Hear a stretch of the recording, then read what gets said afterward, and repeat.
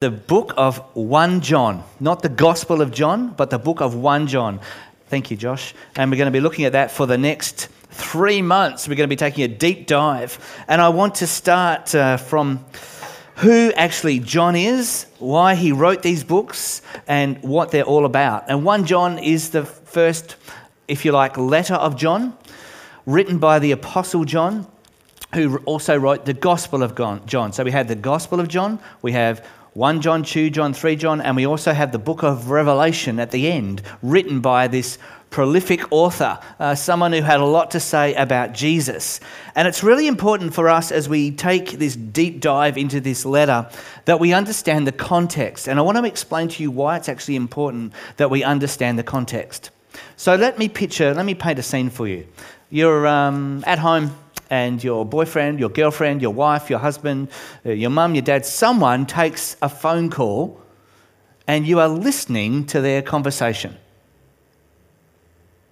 And you can only hear their voice. And they start saying things like, yeah, look, that person, I agree, that person's a real jerk. And suddenly you're actually listening. Suddenly you are listening now too. What? And you're thinking, who is that person talking about? They can't be talking about me because I'm right here. And you try to listen to the conversation, you think, what's going on here? And then they start talking about some plans they have. Yeah, look, we should do that. And you're thinking to yourself, well, what do you mean we should do what? And you're listening in to just half the conversation. You're only getting your side because you can't hear the other voice on the phone. But you know them a bit, and you start to work out the context. You work out they're not talking about you. You're not the jerk at all. It's someone else. And I agree, they are a bit of a jerk. And you start to understand a bit more about what's happening because you understand and you start to realise who it is that they're talking to. When you pick up the scriptures, particularly when you pick up some of the letters, in some way, we're only getting half the conversation. Why? Because we read what the author is writing, but we don't know who he was writing to. And we don't know all the background around why he said this and why he said that. We surmise. So I want to make something really clear, because the last thing I want you to do is to think, I can't come to the Bible and read it and get something out of it because I don't know all this knowledge, I don't have all this context. That is simply not true. You have the Holy Spirit. You have the revelation of creation. You can see how beautiful the world is. You can come to the scriptures and you can become a believer. You can put your faith and your hope and your trust in Jesus. And we know stories about that, don't we? People that find a Bible in a hotel and read about Jesus and discover who Jesus is and who was, understand some of the things around humanity, and they become a believer and they start this journey. So it's a question of journey and it's a question of depth. And the next little while, next couple of months, we're going to look into a little bit of the context around why this book was written. We're going to understand a little bit more about the people that it was written to. We're going to understand who it was that wrote this book. And that is going to increase your depth of knowledge and your heart, hopefully your love for Jesus, and hopefully what it is that makes you you and what you should be doing with your life. But context is actually important in this story. And so who wrote it? Well, John the Apostle wrote it. And there's a piece of scripture in people have, to be honest, you can go do your own research, and people do argue about who wrote it, but I'm coming from the preposition that John the Apostle wrote it. And I think there are very good reasons for that. So come with me on that journey. But we know a little bit about John the Apostle, don't we? We know that he was the apostle, the disciple of Jesus that Jesus loved. He was his best mate. We know that there were circles of relationship and community within the whole gospel story. You read Matthew, Mark, Luke, John, you will discover that there was 72 people that Jesus sent out. So there's a big crowd of people that are following him. We know there were thousands of people that followed him, that he did miracles and bread and fish, the 5,000, all that. So we know he had lots of circles of influence, but it also worked in circles as well. So you had this big crowd. You had the 72 that were sent out. You had the 12 that were chosen. Even within the 12, you had the 3, Peter, James and John. James being the brother of John and Peter. James, John's brother, being quite a fiery character. He was an early leader in the church and he wrote the book of James. Well, we know about Peter the fisherman. We know this stuff that he got up to. We know that he was a gregarious, sanguine personality that just brought stuff out and asked the questions that people were thinking but never asked. Then we have John. Peter, James and John are there at the Transfiguration. They got to see something the other disciples didn't get to see. But John, he was the closest. And it's interesting and actually okay to say, it's okay to have really good friends. It's okay to have circles of friends. Even as a pastor and as a leader, I have people that are really close to me and people that are close and people that are friends. We all have that. You have that. Jesus is allowed to have that. He was fair and good to everyone, but John was his best mate, his best friend, dear friend. And he shared a lot of things with John that perhaps the other disciples didn't get privy of. There was the highest degree of trust. There's a moment in Jesus and Peter and John's life where Jesus said, if I want him, he's talking about John. This is interesting, right? This is from the Gospel of John, not the letter we're going to look at. This is John talking almost in third person. He does that. If you look in the book of John, when he talks about himself, he doesn't mention his own name, but we know that he was the author. And Jesus is talking, if I want him, talking about John, to remain alive until I return, what is that to you? As for you, follow me. That's super interesting, right? Don't worry yourself about what's going to happen to John. You follow Jesus. And we do. We get caught up. You get caught up. I get caught up in what Jesus is doing in someone else's life or what else is happening in someone else's life. And Jesus is like, hold on, just worry about you and your own faith. What I do in someone else's life, don't be jealous about that. Don't compare. Comparison is the thief of joy, right? Don't worry about John. He may or may not die. That's not for you to worry about. His story was going to be different to the other disciples. We see him on the island of Patmos writing the book of Revelation. What did actually happen to John? So the rumour spread among the community of believers that the disciple, this disciple, he's talking about himself, right? Isn't that funny? It's weird, right? This disciple? Just say me, John. I don't want to make myself important. This disciple wouldn't die. But that isn't what Jesus said at all. He only said, if I want him to remain alive until I return, what is that to you? This disciple, John, is the one who testifies to these events and has recorded them here. And we know his account of these things is accurate. Good on you, John. Jesus also did many other things, and I love this verse. This is funny. They would have laughed. If they were all written down, I suppose the whole world could not contain the books that would be written. Jesus. So many things written about him. So many things said about him. More things are said and written about Jesus than any other person in the history of the world. He is the pinnacle of history. John the Apostle wrote the Gospel of John. Who did he write this first letter of John to? Unlike the book of Ephesians, if you were here last year and you were blessed to go through that series, there was a specific group of people in a geographical location, the city of Ephesus, that the book of Ephesians was written to, similar with Colossians and Corinthians. 1 John is actually written almost like a sermon, like a love letter written to the church. It's not written 2 John, 3 John, perhaps they are, but this book is written to the church. And it's written from a pastoral sense. He is someone that loves people and loves the church. And he wants the best for them. And this book that we're going to look into is almost like a song, a prose. And it doesn't have clearly defined parameters and chapters like the book of Romans. You look in the book of Romans, it's like boom, boom, boom, boom, boom. It's all very methodical. John is like going from here to there. It's thematic. He's just, whoom, it just all comes out on the page.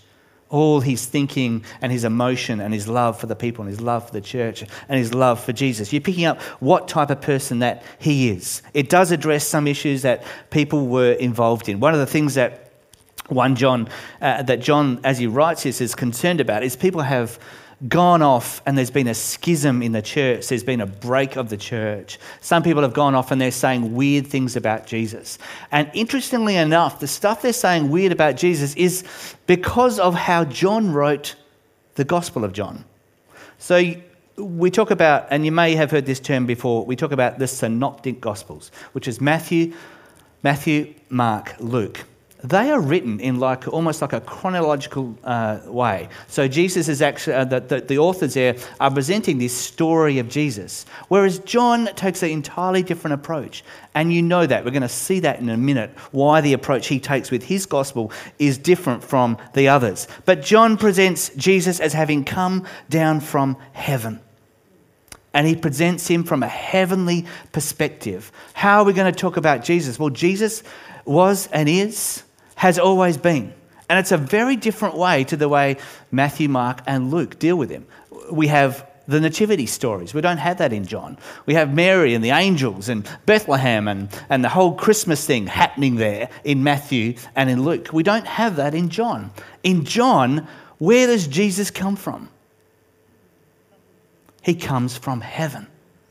And so what we're actually seeing in the Gospel of John, the Gospel of John is like the insider's point of view. He's presenting Jesus as having come from heaven. What's he trying to do? Well, he's trying to tell us to pass on the faith and to preserve the faith. He is very concerned about the next generation, John. He's concerned about the fact that we have the faith and the truth of the faith, and he wants us to pass on the faith, thank you, Josh, and he wants us to preserve it. How do I want to illustrate this to you so you remember? This morning on the way to church, very luckily, there were two people that were handing out free lemons. You know, they put them on the side of their gates and they give you free lemons. Are they the best people in the world? They are. Love lemons. You know, just as a little aside, is there anything you can't do in cooking with the lemon? Like, I was thinking about this morning. This is what I do with my time. Entree, main, dessert. You can put a lemon in every single one of those dishes.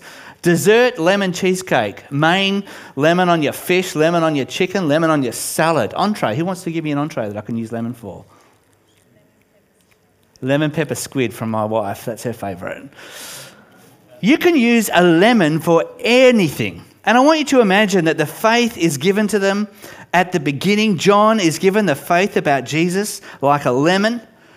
But you know what you do with lemons? One of the best things you can do? Anyone know what I'm going to say? Preserve them. Stick them in a jar. Put in whatever they do, whatever you do. Salt, peppercorns. Yeah. And you preserve them. And then you have those lemons and you can use them again and again and again. You can use them 6 months later and you can put them on your chicken and it's beautiful. It is still a lemon. It is still able to be used in all those beautiful ways, but you have preserved it. John is really concerned for the faith about Jesus, the story about Jesus, who he is, what he's done, the impact he's had in the world. He wants us to preserve that faith and he wants us to pass that faith on. And it's really important to him that is done. And you know what? The church has done that. The truth and the stories about Jesus. How many books have been written about Jesus? We're still writing books about Jesus. We're still singing songs about Jesus. The next generation will hear about Jesus. And despite what the census might say, despite what other people may say, despite the ins and outs of the church, when the church is doing amazing, when it's struggling, it will continue on. And it has continued on. And it has been preserved and it has been passed on. John is really concerned that we pass the faith on to the next generation. And so I want to dive in. And for today, we're just looking at the first 4 verses of 1 John. And, you know, 1 John is one of those books that sometimes you've got to look at the index to find out where it is. Because it's one of those books that's sort of hidden. Where does it fit? And this is really awkward because I can't find it. Here it is right here, after 2 Peter, if you're looking. 1 John chapter 1 and the first 4 verses. Yeah, I'm real. We proclaim to you the one who existed from the beginning, whom we have heard and we have seen. We saw him with our own eyes and touched him with our own hands. He is the word of life, the Logos. And if you're doing your deep dive this week and you get the email, there'll be an article on the Logos. And I tell you, it's a fascinating study. I encourage you to have a look at that and do your own research as well. This one who is life itself, was revealed to us, and we have seen him. And now we testify and proclaim to you that he is the one who is eternal life. He was with the Father, and then he was revealed to us. We proclaim to you what we ourselves have actually seen and heard, so that, for the purpose that you may have fellowship with us. And our fellowship is with the Father and with his Son. Here it is, Jesus Christ. Almost like the great reveal. What am I talking about? Jesus. We are writing these things. This letter is written so that you may fully share our joy. So you may fully share our joy. Joy is found in community. Joy is found in church. Joy is found in passing on the faith, passing on the truth about Jesus to the next generation. This is where joy is found. We have seen him. We have sat with him. We have gone fishing with him. We have heard his words. We have been part of his life. I have seen him up on the cross, is what John could say. I've heard his words. This is the truth of what he said, and this is what I want to pass on to you, because this is joy, and this is true joy. I can feel his heart coming out.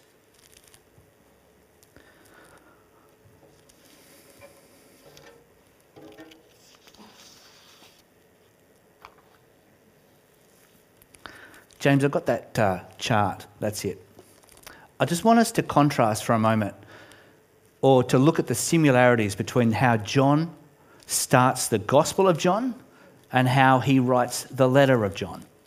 So John 1:1, the Gospel of John. In the beginning, the Word already existed. The Word was with God, and the Word was God. Then John 1:14. So the Word became human and made his home among us. He was full of unfailing love and faithfulness, and we have seen his glory, the glory of the Father's one and only Son. Look at the first letter. We proclaim to you the one who existed from the beginning, whom we have heard and seen. We saw him with our own eyes and touched him with our own hands. He is the word of life. Matthew, the Gospel of Matthew, when he presents Jesus, he really talks about a lot of him from a point of view of being the king. And we go back to the genealogy, the ancestral line of Jesus in the Gospel of Matthew, and you will see it will go back to David. And Matthew was really concerned to show Jesus as being the son of David. You go to Luke chapter 3, you will see where does his genealogy go? It goes all the way back to Adam. And Luke is really concerned to show us that Jesus was and is a man. He had humanity. Mark presents him as a servant. In the Gospel of John, it's really like John is opening up for us who are on the inside. He starts, before he even goes into all the different stories and the miracles and the teaching, he starts with heaven. This is the most amazing truth. He's saying, Matthew and Luke and Mark even, they reveal Jesus as you go along, and finally we get it. We have the revelation that Jesus is the Son of God. John starts with this. He's like, here is the most amazing thing for you to know before you actually get into this book. He was in the beginning. And it makes me go back to Genesis chapter 1. In the beginning, God created the heavens and the earth. And we see Jesus there. And so he says Jesus from the very start because he wants us to understand that Jesus is everything. And Jesus is all. But we have seen him. We have touched him. We know him. He's part of our lives. And it's the truth about Jesus that he wants to be preserved on. That's like the start of where we're going to go the next 2 or 3 months. But perhaps the question you had this morning is, what does it mean to me? And how do you help me? I was talking to someone literally this morning, and I had this written down on my piece of paper as well. And the person I was talking to was talking to me about decisions they need to make in their job and in their life and in their work, and the stress and the pressures and all the things that are happening in their life. So the last thing I would want to do is present this view of Jesus and this understanding of Jesus, and then for you to walk away and say, well, what does that mean to me? How does that help me this week?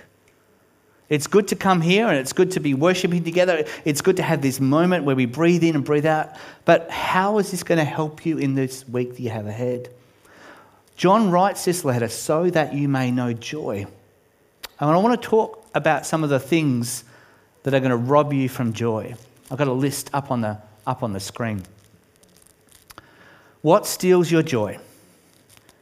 Bitterness steals your joy. I write these things so your joy may be full.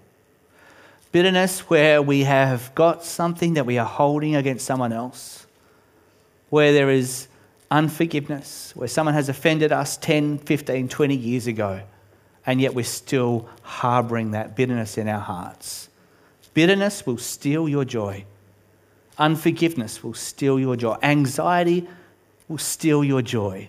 Disappointment over how some things have not worked out. If you find yourself and you're sitting in that mode of just being disappointed about everything and failing to see the good things that God is doing, that will steal your joy. Tension with other people will steal your joy.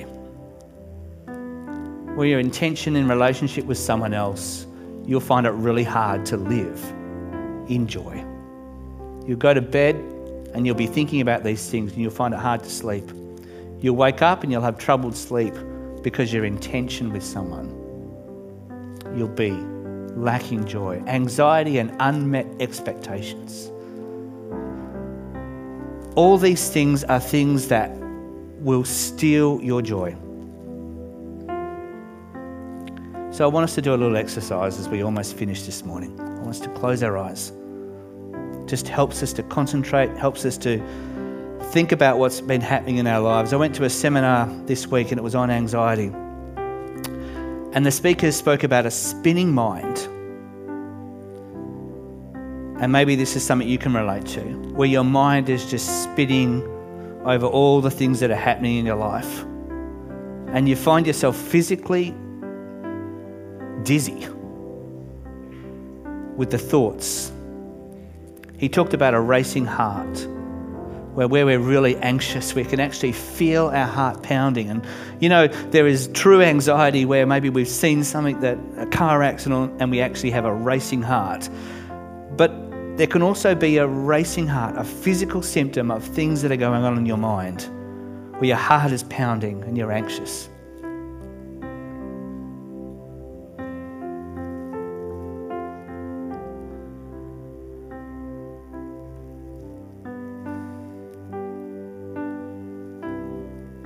You know, there are moments of anxiety in your life where your joy is being robbed.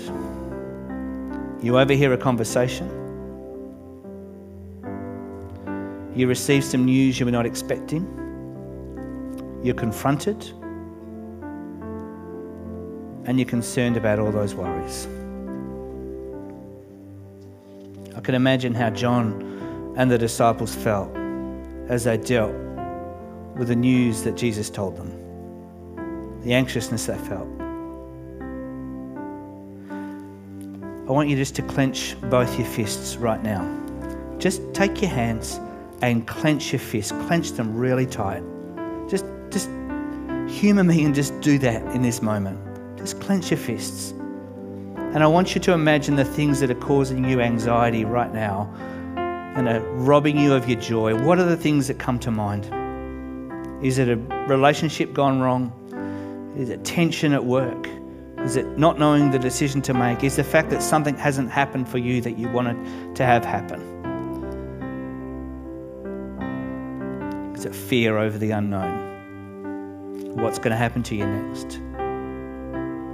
And just feel your hands and they're tightening. You can feel the grip that this has on you.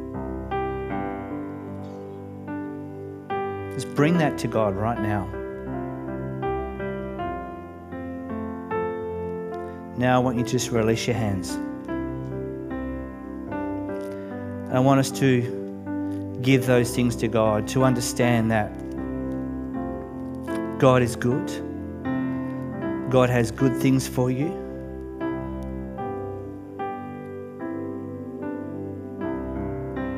Jesus wants you to have joy. I want you to release those anxieties and release those fears, release those things that are robbing you of your joy. I just want you to give them over to God right now. And you know, this week, the most powerful tool you have if you're anxious, the most powerful tool you have if you're feeling things which are distracting you from Jesus, is just to take a moment and to pause. It doesn't have to be a long Bible study. It doesn't have to be a long prayer time. It can literally be 30 seconds where you just say, God is good. God has good things for me. God is watching over me. Can I encourage you this week? This is what I'd love you to do. So when you find yourself feeling anxious, when you find yourself feeling alone and afraid, just imagining yourself just giving those things over to God. He is good. He wants you to experience joy. He came so you would know joy. Father God, we are so grateful this morning that we can know you. We're so grateful, Lord, that you came. We're so grateful, Lord, that you revealed yourself from heaven. I want to pray for every person this morning that really felt that as I was talking and really did experience that and really knew that in themselves. May they this week find moments of joy, moments of release, moments where they can hand these things over to you. We pray this all in Jesus' name. Amen. Amen, everyone. Have a fantastic week. We will see you back next week for the next part of John. If I don't have your email address, I'd love to have it. Love to send you the deep dive. Go well. Be blessed.